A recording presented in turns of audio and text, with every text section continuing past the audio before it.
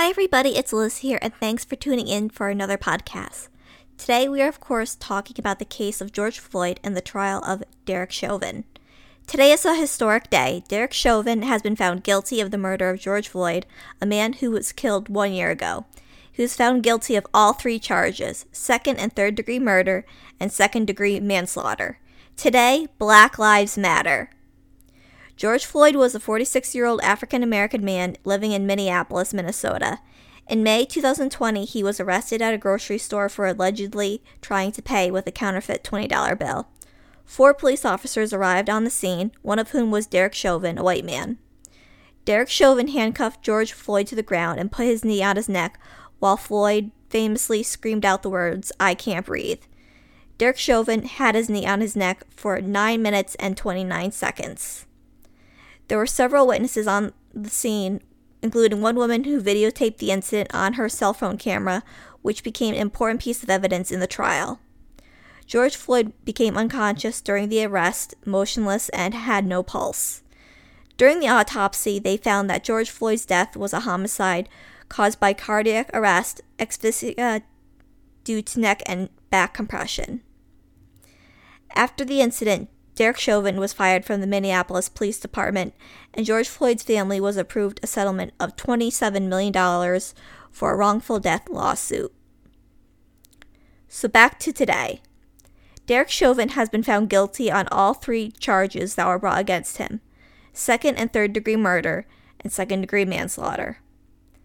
The second degree murder charges brings it with it a sentence of up to 40 years in prison.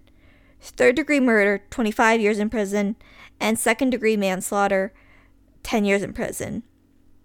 It is assumed, however, that Derek Chauvin will be getting lesser sentencing since he has no prior record of criminal behavior. We all know that our country has run amok with case after case of police brutality. We live in a world where our black communities are not protected by the police. They are scared of the police. Where is the justice? Where is the humanity? Are people just supposed to quietly lie in the streets while our police murder us? Do we let our police kill us in cold blood and get away with it? This verdict is a turning point in our nation's history. This verdict has shown that police must be held accountable for their actions. We do not allow our police to go around murdering people. We will uphold the law. We will make sure that justice is served. Police are not above the law. We must stop protecting the police. We must stop allowing the police to unfairly target Black, Latino, and people of color. We must stop allowing police to use aggressive, violent methods during arrests. Today, the police were held accountable for their actions. This trial will be a precedent for future injustices in this country. We will not sit quietly as Black people are slaughtered mindlessly by the cops. The videotape that was captured during his arrest was a huge piece of evidence that served during this trial. This trial could have easily gone the opposite way. What if there was no video footage of Derek Chauvin suffocating George Floyd to death? And again, we must think about all of the people who are brutally killed by the police, but we will never know about it because there is no record of the attack. There are no winners in this verdict. The real victory would have been to see George Floyd alive. But he is not. And police brutality continues across this country. May our thoughts and prayers go out to his family, to his children, who will have to live their lives without him. And now, a call for peace. For whenever somebody hurts us and hates us, there's always going to be that urge to act out, to fight back. Already in Minneapolis, they have boarded up many businesses. They are expecting riots. Hatred cannot drive out hatred. Violence cannot drive out violence. Violence will not bring back the life of George Floyd. It will not bring back the life of those who have been brutally attacked by the police. It will not bring peace to the police departments across our country.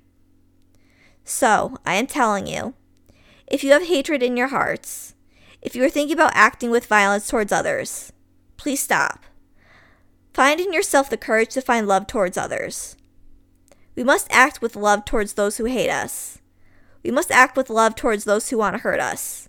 We must act with compassion. We must act with understanding.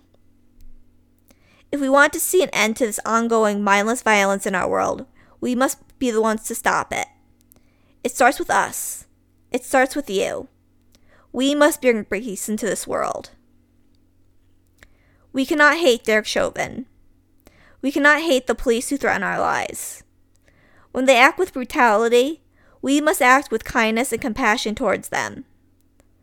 Violence will not bring justice into this world. It is love and unwavering empathy towards others that will. We will create a more peaceful world, one step at a time.